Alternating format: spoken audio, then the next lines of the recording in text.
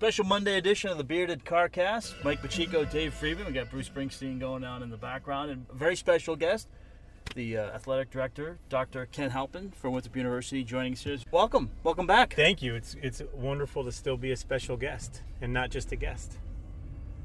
Winthrop looking for a 15th consecutive win tonight, but I think Ken and Mike and I to a degree too are looking big picture, and I think that's one of the things we've appreciated about your tenure at Winthrop. It's not just the little things but the big things, and you have an interest, kind of a fascination in the way sports business works. Did you catch any of the XFL this weekend? Only on Twitter that it was kicking off and they had some creative awareness grabbing techniques to make sure that you knew the XFL was kicking off. And then the only thing I did in my brain was flash back to the days when they'd put the ball at the 50-yard line and two guys would go dislocate their shoulders and end the rest of their athletic career. And I still have that as my impression of what the XFL is. Mike, did you watch any of it? I watched a little bit of it on Sunday. Was it the Vipers and the Defenders? Sure, if you say so. Yeah, at the Meadowlands. It was interesting how they filmed it, though. I mean, it was everything was tight. Yep. You know, obviously because there were probably 4,000 people there in a stadium that seats 60-something. I was impressed by the broadcasts in terms of it looked like an NFL broadcast and it felt like an NFL broadcast, and I think it's smart that the league partnered with ESPN because now ESPN will plug it all over the place. That being said, the quality of play looked very much like the AAF from last year, and we know how well that worked, though I don't know that they went out of business because of the football itself. Do you think, Ken, that an alternative football league is viable? If it's viable, that's a good question. I believe that if the NCAA universe can figure out the name, image, and likeness question, which actually Donald Remy, the chief operating officer for the NCAA, just emailed today that there will be a court hearing that can be live streamed tomorrow morning at 10 a.m. So check your calendars. Interesting. At the Senate level, because there's a push to get federal support to delay all of the state lawsuits so that the NCAA can actually make a sizable change. If that change happens, I think that the appetite for professional alternative football leagues will diminish. It's my opinion that those leagues popped up simply because now assistant coaches are making over $1 million and student athletes are still prevented from benefiting financially even outside of the institutional framework. What is your opinion on where all of that is going? Will we get to a point where student athletes are compensated? Well, so the way you phrased that question is, I think, unique. I personally don't believe we will get to a point where student athletes are compensated by the institution. I could be wrong, but what I have advocated for is the major problem is not that the institution doesn't pay the student athlete. In fact, I believe that's the reason it's the collegiate model. They're not employees of the institution, they are athletes. But what they should never be prevented from is benefiting on the open market from their own name, image, and likeness. So I do believe a model is coming, and I personally advocate for a model where they're permitted to benefit from their own name, image, and likeness. No different than, and I think, a great example is always, I think it was Jodie Foster went to Yale, and she appeared in a major motion picture while also performing in the drama program, and nobody died, nobody got arrested. She made a lot of money. She continued going to school because her Ivy League degree was still very important to her. So there are ways it can work, but something's going to change. And if we keep saying if the NCAA doesn't change, something's going to be forced down in our throats, so to speak. So something's got to happen. So at the Winthrop level, how does that affect the institution, the athletic department, and things like recruiting? Because the layperson will say, well, now a booster at High Point can put together a contract to put together an endorsement for a player there. Does Winthrop match that? Like, how does it actually work in practice? So it's a good question, and I don't know anybody can answer it, because if anybody could answer it, we would have solved it by now. Already, yeah. But what I always say is, at our level, I think this is really talking about the top 2% of the most marketable athletes that college has to offer. And we're not just talking football and baseball. I mean, Katie Ledecky won 5 gold medals in the Olympics in swimming but she chose not to be on the front of the Wheaties box because she still wanted to swim at Stanford. Right. You know, and so there are examples in many different sports. I think trickling down to our level, you just won't see a ton of it. Now, is it possible? Absolutely. And I think that's where, you know, at larger schools, you'll see folks saying, well, you know, what about the major, like the, you know, Oregons of the world? You know, Phil Knight wants to write a check that's too big for somebody's signature or their autograph. What's going to stop anybody from that? There's a lot of pressure from administrators to try and keep the structure fair and capture some kind of fairness. My response to that is always, it's not fair right now. You know, like, right. You know, it's not fair that Zion Williamson didn't come to Winthrop because Duke had better facilities and a better tradition in history. It's just not fair. Like, you can't have fairness. And so some of that, I bet, is already happening now. You know, tell me that nobody's got backdoor cash transactions happening that are not in the public eye. It happens. We just don't know where and don't know how. These solutions might have a chance to bring it out into the open and maybe even regulate it in some way, shape, or form. When you look at everything that's going on in college basketball, and obviously Winthrop is in an enviable situation on a long winning streak with a tradition-rich program, but when you look at the various things going on, and we'll start with the Adidas scandal of last summer, do you feel as though the sport is in peril and needs major change, or smaller adjustments and tweaks can take care of the issues? So I remember vividly, we had class that day, and the live stream of the district attorney in New York demonstrating their, wonderful circular graphs of how the Adidas scandal happened. And the biggest question I kept asking, is this really FBI jurisdiction? Right. Like, is this really what the Federal Bureau of Investigation should be spending their time on? We have FBI's top 10 most wanted, but we spent a ton of resources identifying recruiting practices that were primarily violating NCAA rules, secondarily violating some issues associated with, trying to coerce kids to use certain vendors. And since then, a few people have been busted for it, but I think what you would find across the national landscape, you talk to basketball coaches, is what ended up coming down as a significant amount of like, meh, did anything really happen? It turns out nobody really cared. There's certain coaches who were caught. You probably sneak down to that next parking lot and be fine. Let's find a little more time so we can... it's Monday. It's not open. I got to text somebody. We should head over to Dust Off. A lot of folks will say, hey, you know what? Some folks who even got caught on tape are still in coaching right now. So did we really change anything? So is your thought then that it is over, what has happened, and essentially Rick Pitino lost his job and everyone else is going to get away with what has taken place and the sport is no different than it was before? It's hard to say. I don't think coaches are as nervous about who's got wiretapped phones and is a big black Suburban coming to your door. I think that's kind of backed off.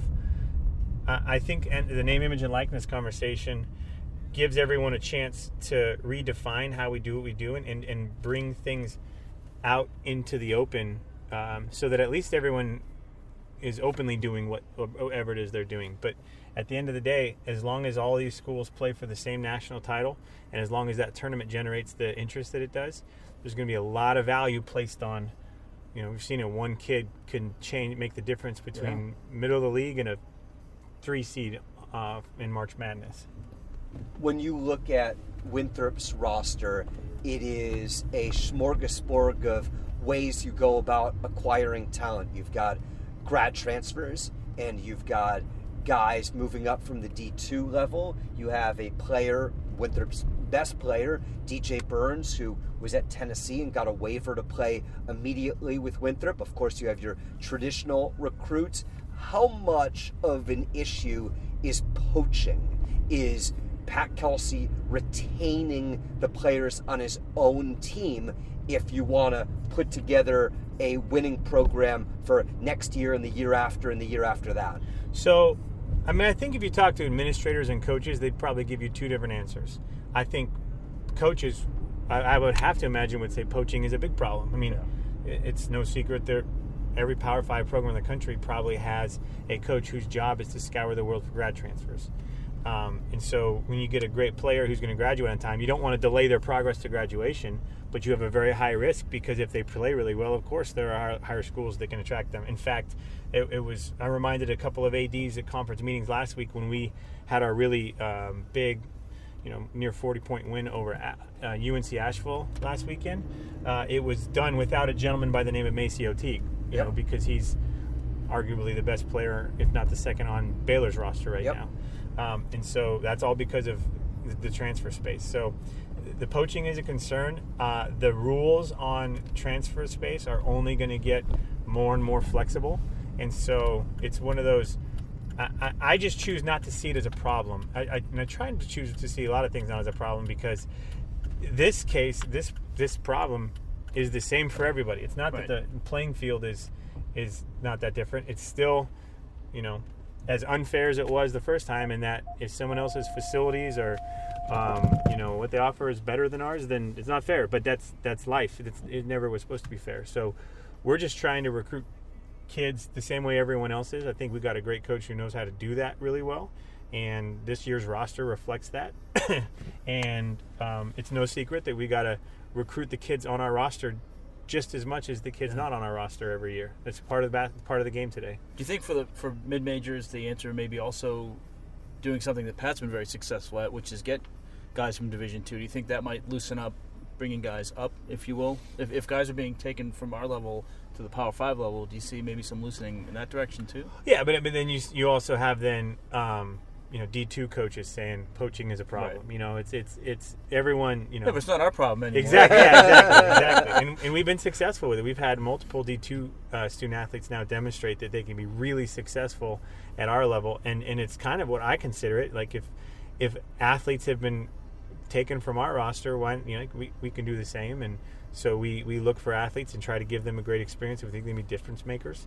But what I give Coach Kelsey credit for is I think across the Big South, we've lost fewer transfers than everyone else. Yeah. I believe that's a big ingredient as part of our success. And so you still have a job to do. You still have a job to teach your student athletes that their experience is going to be second to none where you're at. And that's not always a money discussion. Right.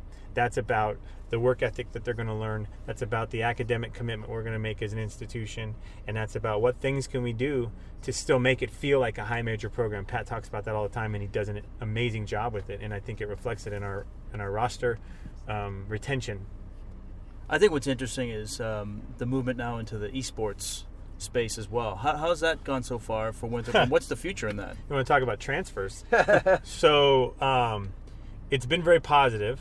We're in our first full year. So we hired Coach Sides middle of last year. He brought a team together, and we just finished our first semester this last fall, had a very successful semester. And what I can say is we started this year's League of Legends poll after some early success, ranked number 18th in the country in League of Legends. It's a really big day for us. And then we entered into a tournament with Arizona State University, so all teams competed remotely. And we beat multiple teams, including the host team, Arizona State, and Harrisburg University, who was in the top 5. So the newest top 25 ESPN coaches poll has us at 6th in the country. So we're a very new program, and we're dominating right now. And so we've been invited to the in-person portion of the tournament for the Final Four, which is going to be in San Diego, California.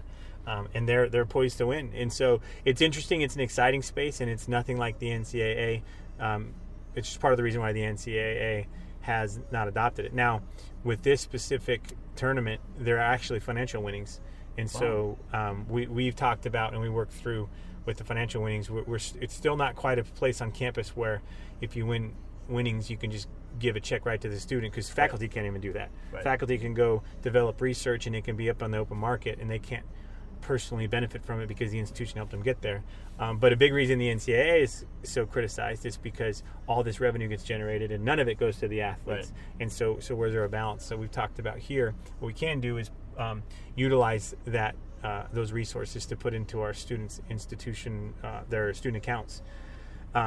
And the reason that's significant because other schools we don't give full scholarships. Right. And so what we rely on is we allow our students to know that if you are talented, you can utilize winnings to help support a scholarship that doesn't cost the institution any money, doesn't cost you any money, but gives you freedom to sort of pursue. And that entrepreneurial mindset has actually been really intriguing to students who've walked away from full scholarship opportunities to come to Winthrop, where we try to create a Division I environment, even though that's an NCAA term. Right. And so far it's been really successful. We're super excited. Is there a governing body for this? So there are multiple governing bodies.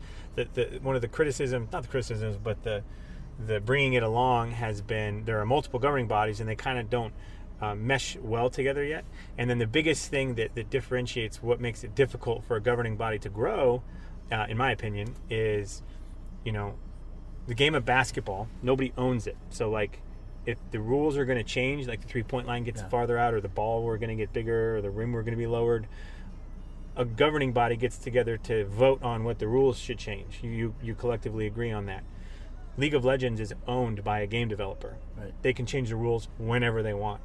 And so if you try and create a governing body and you don't really engage a game developer, you can create a championship and they can just go change the character skills, they can change the layout of the map, they can change whatever they want. And so there's really the ownership lies with these game developers, and they want to sell games. The collegiate competitive space is big, but the professional space is much bigger, and so there's not really a clear one yet. We're still evaluating whether they're joining one. We don't belong to one right now, so a lot of this is all based on tournaments. But then League of Legends has its own collegiate tournament, and that's sort of the coup de grace for League of Legends itself.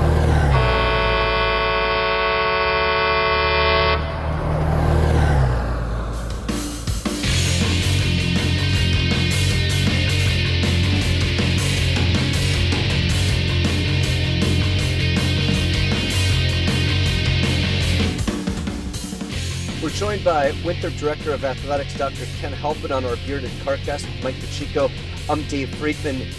You mentioned the success of the esports team with Coach Sides, and we've talked about Coach Kelsey and his tremendous success with men's basketball. We've talked about poaching players. Well, it's very likely that your coaches that are successful are going to get opportunities elsewhere. Mm-hmm. How much do you work on cultivating a relationship and an atmosphere, kind of working ahead to try to keep those coaches here?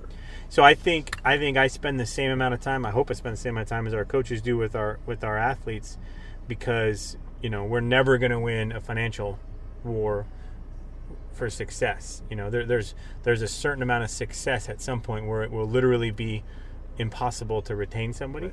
And so then what we believe is the sweet spot is if you sell a vision on the impact that you're making and the impact you're collectively making on others, you can at least keep for longer than you otherwise would have really, really talented people engaged in your program. So Coach Sides, and I would say Coach Kelsey too, we've tried to work together to create a vision that is student athlete centered and focused, that gives them freedom to have an unbelievable collegiate experience, kind of that what Coach always calls that high major experience. And so because they get freedom to work on that, there might be risk in going to a higher paying job with a less, I don't know, I mean, this is a self-serving compliment almost, but I like to think that I'm open to progressive ideas, give him freedom to brainstorm and dream, and we bring things to reality. And that freedom doesn't cost us any money, but it's something he values highly. Sure. And so will it keep him here forever? I doubt it. We never lose a game again this year, and the next year someday someone's going to pay him way too much money for him to stay. But until then, to give him the freedom to explore and to do things that he's passionate about in a creative way is what's going to keep our people from looking unnecessarily. So our goal is when people leave, to leave for jobs that are celebrated. When somebody goes and gets, so like Renee Miles, RSWA, she left Winthrop and she's the senior associate athletic director now at Miami, and down in Florida. That's a celebrated departure. Right. She went up in level, up in scope, up in opportunity. So we were we don't use the phrase stepping stone, but we believe we're training the best and brightest future people who are going to populate this industry. And one of your successes since coming to Winthrop has been the people that you've brought in and have worked under you. When people like Dr. Miles leaves or a coach leaves for a better opportunity, how do you go about the process of finding someone that can do as good a job as the person that left? So it's the how is different for both. I'm gonna have to take this call in a minute. The how is different for coaches and administrators. Coaches, there's more focus on it because a lot of competitiveness with folks trying to jockey for, and we've got all of our head coaching jobs are great jobs. Administrators, we're not super competitive financially, so we've got to work through a network to find really talented people. And then when you get a pool of talented people, you want to evaluate how intelligent, hardworking are they, but then B, do they want a job or do they want this job?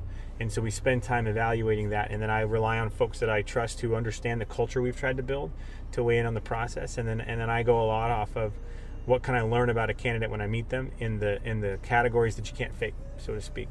And then once we've identified if we believe that somebody is really, really impressive and is going to make a difference, I always like to try to I believe I can evangelize myself a little bit too, and so I like to when I've decided that moment has come, I'll turn the spigot and turn on the whatever we think it takes to attract this person here, and we like to believe we've had a lot of success, and the ones we've missed on have been a part of our network and have sent us people here. So again, what we have is a like-minded network of people who want to overachieve, work really hard in service to our student athletes, and it's been yielding a lot of benefits. You mentioned the culture that you're trying to foster and that you've brought to Winthrop. What are kind of the defining principles of that? Like, what do you feel like it is to work at and to be a part of Winthrop Athletics right now? So when I first got here, there were two buzzwords I used a lot because I didn't really have any clarity and I needed time to build that, and that was attitude and energy. So two things we always control, and I wanted people to have a great attitude, no matter how bad things got. You could always have a great attitude about it. And then energy, like this has to be energizing. This can't be draining, this college athletics thing, because it's a ton of hours. And so if it doesn't energize you, you're not going to last very long, and you're not going to provide great value for you or for the organization. And then we went through the strategic planning process, and we're able to develop a set of core values. So we got our DRIVE acronym and some aspirational goals that we wanted to pursue. And one of the big things we did that I thought was essential to our culture is we made sure to delineate the difference between an aspirational goal, which became a measurable goal. So what are the measurements that associate with success in these aspirations? And then what we differentiated out and kept out of the plan were strategies and tactics. And so, if the goal were for us to get from the Coliseum to Slow Play Brewery, then that's a goal. That's a measurable outcome. Telling you to drive down Eden Terrace and loop around on Cherry Road is a strategy or a tactic. What I do when I tell you what way to go is I remove the autonomy from the performer. And so by not putting strategies or tactics in, we literally have empowered our staff to be able to find whatever they want within what's legal, within what's according to policy, to get us to the destination. So our staff has a lot of freedom to try things and make mistakes if they do it at a high level with high energy and a great attitude. And then what happens is we've talked a lot from a senior leadership standpoint. The last piece is if you have all that going for you, then the things you can't sacrifice are what do you do when you have bad attitudes? Right. Somebody told me once, people often get hired on experiences and accomplishments, but they get fired for behavior. It's the attitude stuff that often it's so hard to measure and goes unchecked. And so we spend a lot of time talking about, now that we have direction on what we want to stand for, we need to make sure we don't sacrifice attitude accountability. And so when somebody's attitude isn't where it needs to be held accountable. Not crushing them, but there needs to be a communication feedback loop, clearly stating what was not okay about the behavior or the attitude, and an opportunity to correct it. And then obviously if not corrected, you have other discussions, but attitude accountability became a big part of it, such that I guess the last analogy I'll use is, there's kind of two ways to go through this. When you have weeds in your yard, you can get rid of them in two ways. You can go try and pull them one at a time, or you can overgrow the grass, and it will eventually make no more nutrients available for the weeds to grow as well. Right. And I don't mean to sound harsh and describe people as weeds, because all people have intrinsic value, but in your organization, we've tried to overgrow a specific type of attitude and energy and culture, so that eventually we didn't have to address any poor performers one-on-one. They self-selected out because all of their teammates were working at such a high pace. You stood out if you weren't keeping up that pace, so to speak. But the important piece to that too is, I mean, money is finite. Money is going to be what the money is. What, whether you're at our level or a different level. I find, as having been an employee for 30 years, that some of the most fun jobs I've been involved in are the ones where I felt like I was part of the solution, and not just not just being like an automatic, like just do this. Like when you felt like you had ownership of the position and had that freedom to make mistakes, that's when you did some of your best work. Big believer in that. And we even did this one thing. I think I got made fun of a little bit because it sounded cheesy, but we did vision confirmation meetings where we took the vision and the outcomes of the document and met with everybody in the department and said, I want you to literally talk to me about I want you to verbalize how your position feeds these outcomes. Because when you walk out of this room, I want you to be able to intrinsically understand and explain to yourself how you're essential to every single goal in here. Whether you're an intern or a 20-year head coach. We did it with everybody. And I believed in that, because I do believe that everybody is essential to the organization, and leadership and impact can come from every position. I also believe that the greatest way to stifle that is to tell people how to do their jobs. Yeah. We've got a lot of smart, creative people, so as long as outcomes are being achieved, then you can have creative freedom with how you do your job. Dave and I think we're very critical. If you listen to the CarCast, you can have your own opinions as to how successful that is or not. You've gotten into running. I suppose you could say that. Is this something, because you were baseball and football in college? I was, yeah. And then I got out of college. I taught fitness and conditioning at Gonzaga for a while. And I'd gotten into triathlon a little bit about 10 years ago. But then life happened, kids happened, and it just was hard to balance. I always just tried to stay active. Actually, when I moved to Rock Hill, I got sucked in here to CrossFit. I tried it out and quickly made a group of friends that have become very, very close friends. And being consistent with CrossFit, it led to a couple of the guys were avid trail runners. And so I tried trail running. Turns out, I always thought I hated running. Turns out I love trail running. Yeah. And so that's totally different, and people don't understand the difference. It's night and day different. And then that turned into some relays. As I was telling Dave earlier, the Greenway here in Fort Mill has an unbelievable trail system. So I've burned down countless miles and hours there.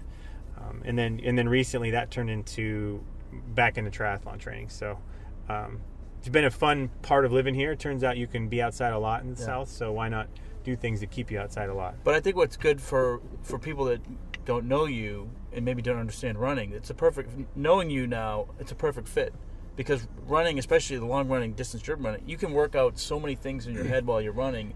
So it's a dual benefit. I mean, you're getting a workout, but you're also working things out that you need to work out. Yeah, I've said this before to friends. I've chewed on so many ideas while getting lost at the Greenway. And when I say getting lost, I mean I literally get lost at the Greenway. I mean, I'm starting to get to know the trails.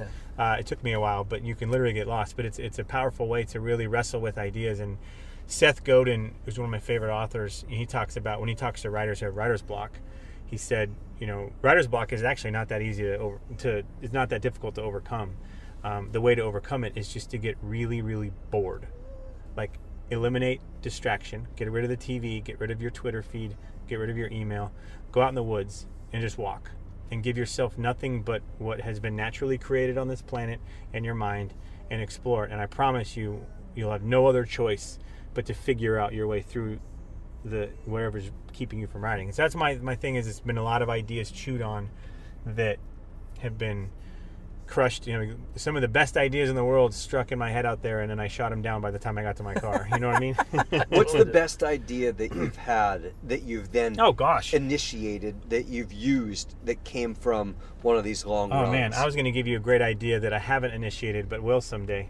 Okay, well we'll take that. We'll test the following of this CarCast to see if anybody actually implements. I swear it's brilliant. So we're all fighting this name, image, and likeness thing. And my thing is like, well, shoot, how do we use this to our advantage? So, what we need to do? We need to go get the College of Business together. And our plan is to write up a collection of business plans based off of, if you got seed funding, a business that could be relatively simple to operate, that's got good business mechanics in it, and all business has risk. There's no guarantees, but Correct. if you have a business, then we keep this collection of business plans. And let's say Coach Kelsey's still our coach. We're a name, image, and likeness universe, and the next Zion Williamson is growing up in,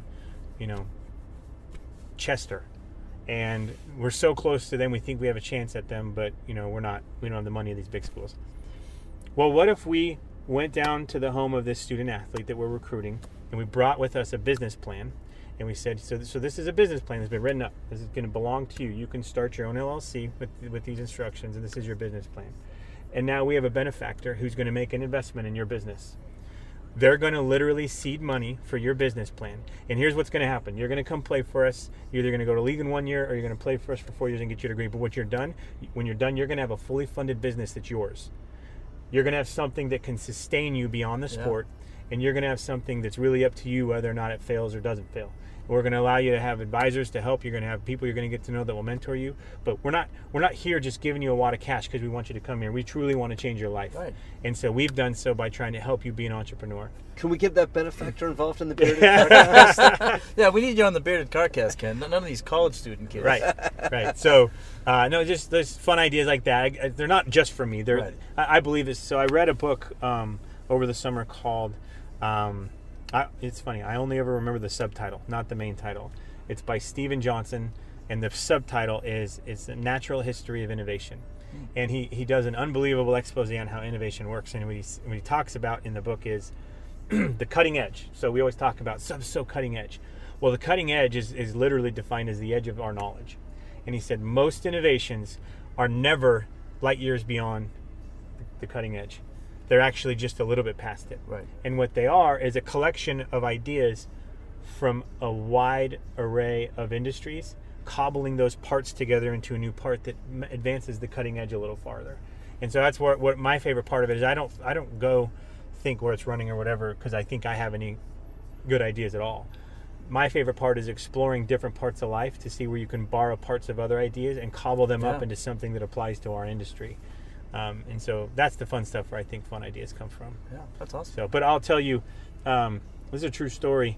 Maybe 7 years ago, I was living in Washington State, and I was visiting my friend Kale in Portland, Oregon. And Kale and I still will play video games together on occasion. Just a fun little part of our friendship. And so I sat there one day. We were playing a game called Borderlands, and I said, you know what?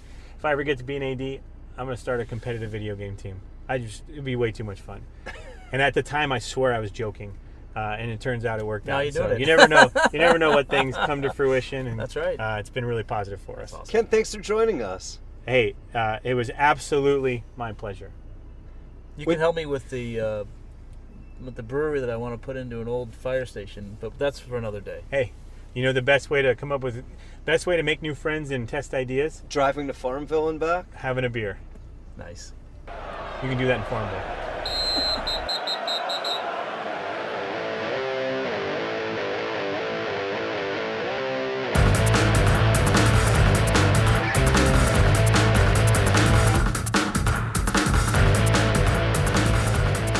Great conversation with Winthrop Athletic Director of Athletics, Dr. Ken Halpin.